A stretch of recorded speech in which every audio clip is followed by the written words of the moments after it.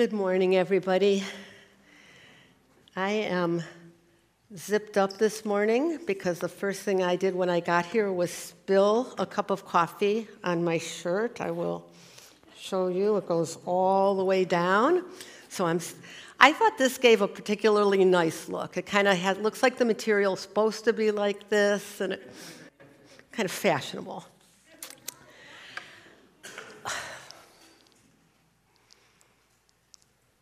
Jesus, still our hearts this morning. Help us to be present to you, to ourselves. Speak to us, God.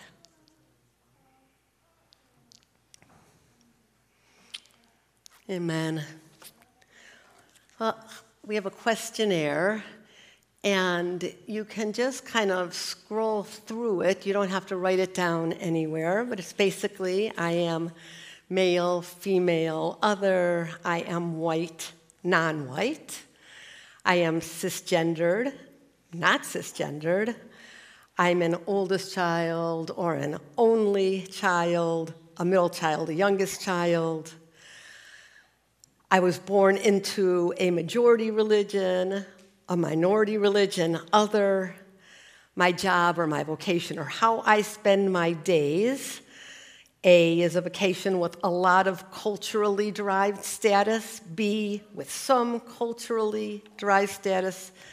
C with little culturally derived status. And she'll show those still for a little while. And obviously, I could have nuanced each category much more, and we could have added more categories, right? We could have had able-bodied, sound mind, economic strata, and clearly in the way that I designed it, the more A's one has in my survey, the more privileges that one enjoys. And on the other hand, the less A's that you have, likely the more discrimination or microaggressions or obstacles you would likely experience.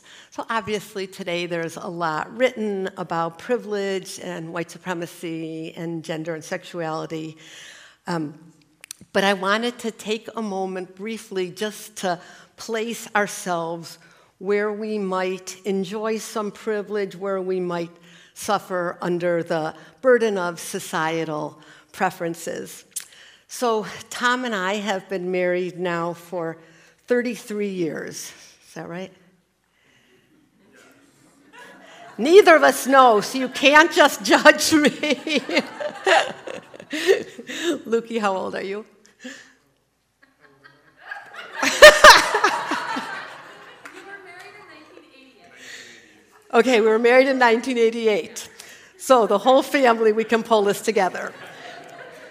So this is a decent amount of time, and we are, by all counts, best friends, lovers, ministry partners, co-parents. Now, today, great pleasure, we are co-grandparents. So 30-some years in, to be decided later, and we still like each other a lot. That said, we have our struggles, and most of them in some way are related to the list that we had up there, to that questionnaire. So Tom is an oldest white male child.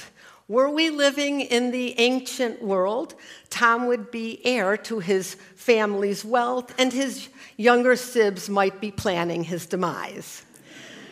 Tom is also cisgendered, born into America's dominant religion, and spends his days as a physician, scientist, researcher, take your pick.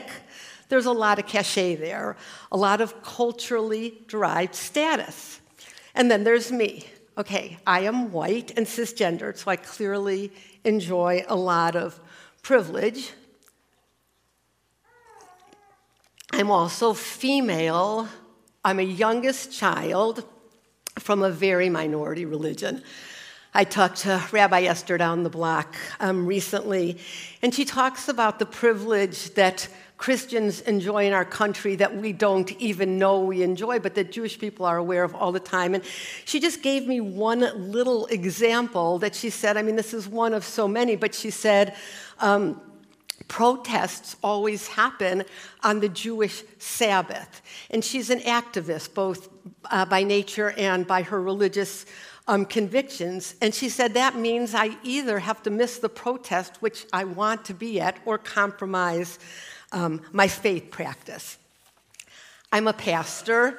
For some, that would be meaningful, much less now than, say, 50 years ago when our country believed in church a little bit differently. I'm also a woman pastor, which means my congregation will likely be smaller, that I will likely serve in a rural community, or if I am in an urban community, I will likely be on the staff, a staff pastor of a white male-led church.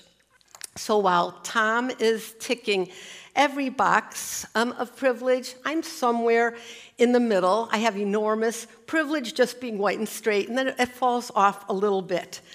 Our marriage is somewhat predictable. If you had time to guess or make meaning of the different boxes, you would probably guess that Tom tends to be more certain of himself, he only has one, and of his thoughts. In general, he assumes his thoughts are correct, even when they're not.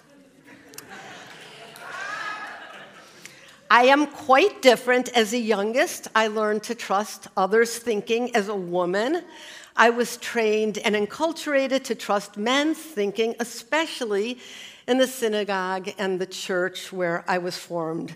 And of course, that would have meant by both white men in the synagogue and in the church in my early years, both straightforward male-led institutions.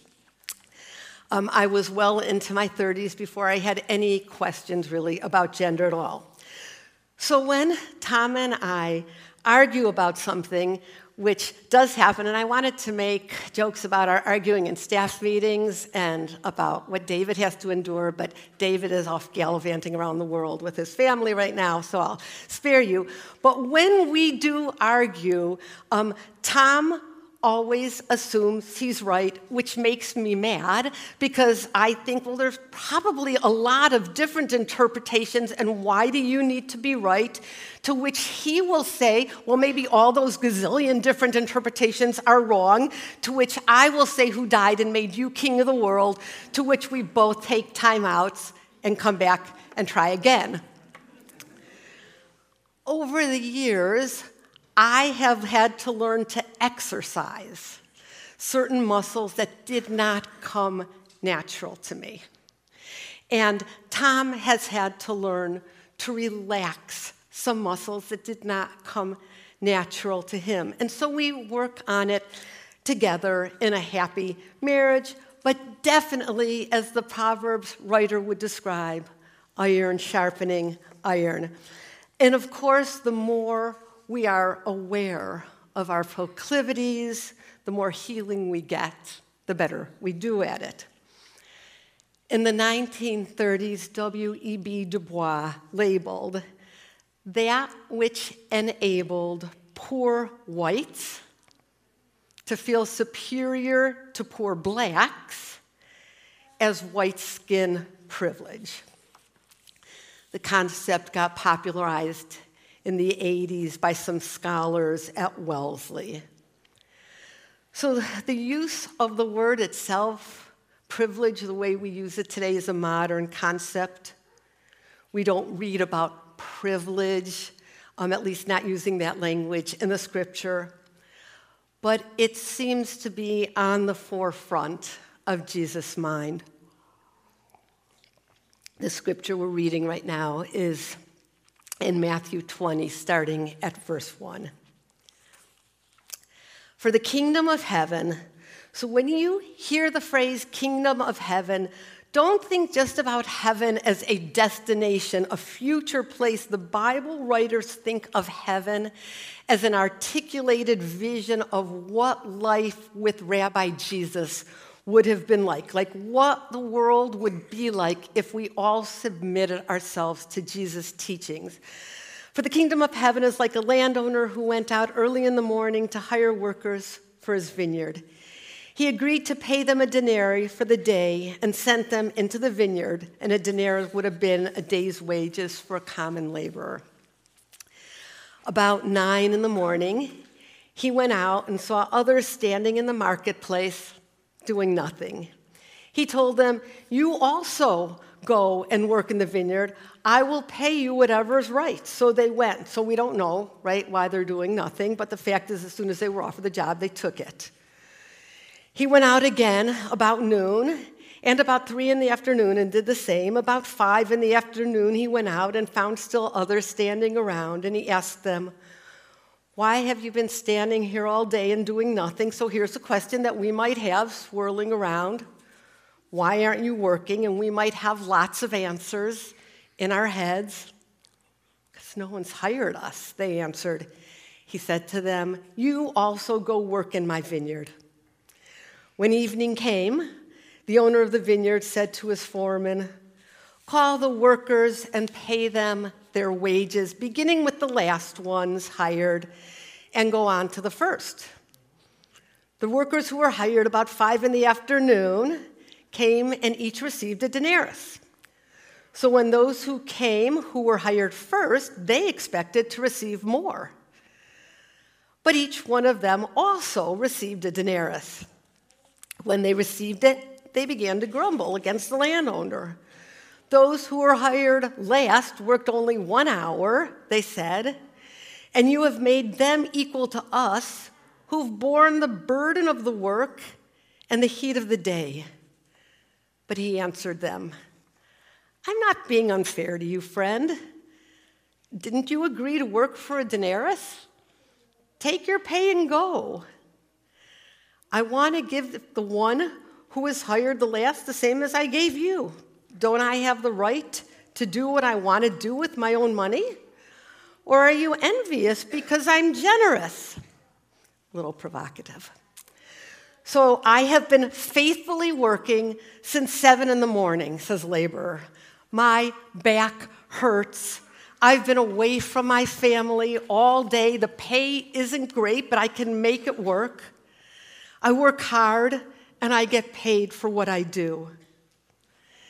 It's hardly fair that someone who comes in at the end of the day and works a crummy 2 hours or a crummy half hour when I'm up at dawn gets paid what I get paid," right? This is crazy. So, of course, this is a perfect story about privilege. We get no information about these workers other than when they started work at that time of day, but we can ask some questions. Is there a reason they were less employable? Has the system they were part of favored certain people, discriminated against others? What does it mean that the landowner is hiring those that others wouldn't hire? And finally, we get to the last sentence and Jesus' critique about the system. It is short and to the point and has the heck with your system kind of feel about it. So Jesus says, the last will be first and the first will be last. Essentially, Jesus is the great leveler. I'm not playing by your system, Jesus says. I am not interested in who your system privileges, Jesus says. In my economy, everyone flourishes. Everyone who wants an opportunity is afforded one. And to be fair, the laborers who have been there from the beginning are getting what was promised to them. It just doesn't seem good anymore. I was recently reading a book that asked the question, now that there are black people and brown people and women and sexual minorities being invited to the theology table, that table where you discuss the meaning of Scripture and what God is saying to us through it, that table that has historically been white and male.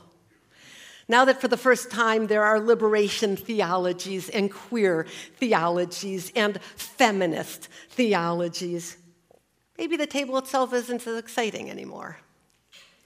Maybe it was more exciting and more trustworthy when there was one primary demographic interpreting Scripture.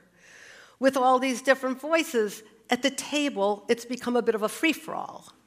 Who gets to decide truth now? I'm out. There's a white pastor in the South who was getting flack for saying Black Lives Matter. And he responded by saying, "You say all lives matter, so when each life actually matters, I'll be happy to say all lives matter when you care about the people who started working at the vineyard at 10 a.m. and 12 p.m. and 4 p.m. and 5 p.m. Then you can say all lives matter." Before we ask what God might be saying this morning, I want to look at how this very modern concept is alive in the Scripture, in the Bible, which was written and redacted, so put together 2,000 to 3,000 years ago, at a time when gender equality was not in anybody's imagination, right? Women are property, and equality was not a value. Slavery was assumed. So I can struggle. I can wrestle with the Scripture. It is an ancient text, and some of the sensibilities can be hard for modern listeners when slavery is just assumed, when women are almost always nameless. It is a book, in fact, that is written by men, about men, with men in mind as the listener. But it can be like walking in a forest that forms a canopy and sometimes blocks the sun, and every now and then you hit a place where the sun can peek through and you feel that light. In the midst of the Moses story, where a people are liberated from bondage, there are 5 sisters who are upset because their father died and there is no brother to inherit the estate, which makes them out of luck. This is from Numbers 27:1. The names of the daughters were Mahlah, Noah, Huldah, Milcah, and Tirzah. They came forward and they stood before Moses, the leader of the people, Eleazar the priest, the leaders, and the whole assembly at the entrance of the tent of meeting and said, so we picture these women coming in a way that's completely unheard of to this, in this patriarchal system, to the highest of the high male leaders. And they say, our father died in the wilderness and left no sons.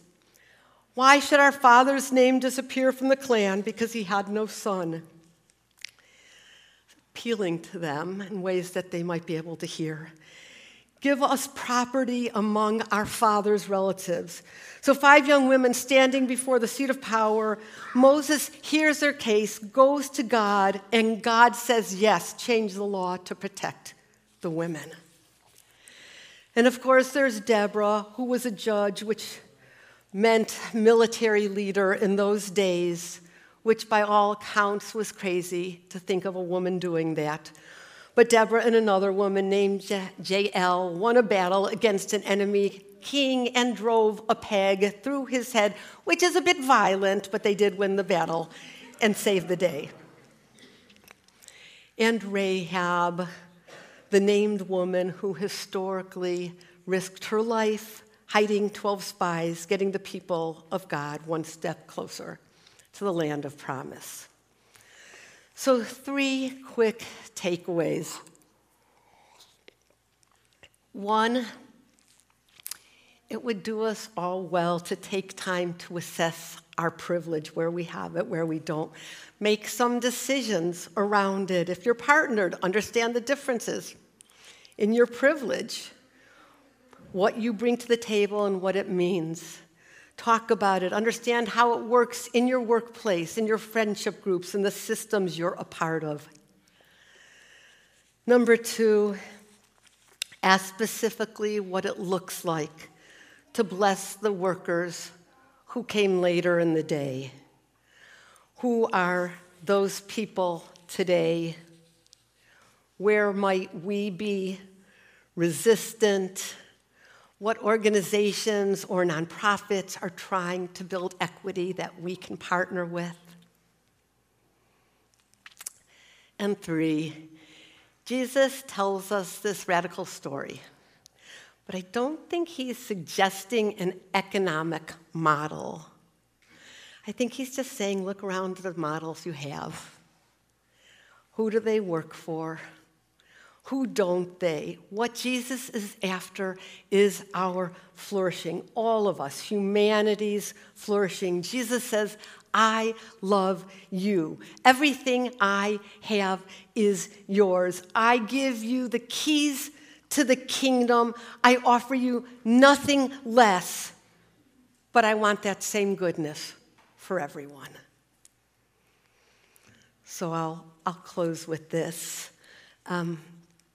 Many of you will have heard the name Mahsa Amini. Mahsa Amini is the young Iranian woman who was killed by the morality police a couple weeks ago for not having been covered well enough. And of course, this has sparked protests in Iran and has turned into something of a revolution. And what was initially about women and women's rights has transformed into humanity and humanity's rights. And Mahsa's name has come to symbolize their fight. I heard an interview this week where an Iranian-American reporter was describing what happened in Iran. And the American interviewer asked her, what do you think about the potential success of this? And he's essentially saying, listen, this is a country that is set up to quash revolutions. How can this possibly be successful? How can it end well beyond lots of people being arrested, silenced, worse? And the woman who was being interviewed seemed to think that the question was a little bit silly. And she said, of course the movement in the street can be stopped, but something deeper has taken root in the imagination of the people. We are no longer the same, and that cannot be stopped.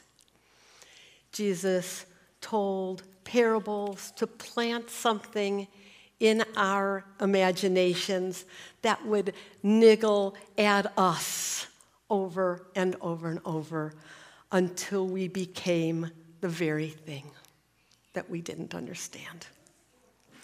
Amen. We are going to transition into a time of communion and musical worship. The worship band can come forward. Jesus, we thank you that you are a God of human flourishing, that when we open our imaginations up, when we dare to dream of what the kingdom of heaven would look like, we don't have to wait to get to some distant place at the end of our lives. you have painted a picture for us of what the kingdom or kingdom would look like.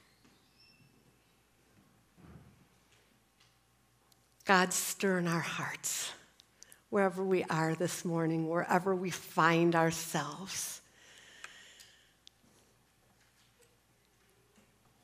as we take communion, we take your life into us, believing that we are shaped and made into your goodness, believing that we become more able to enact the kingdom of heaven on earth.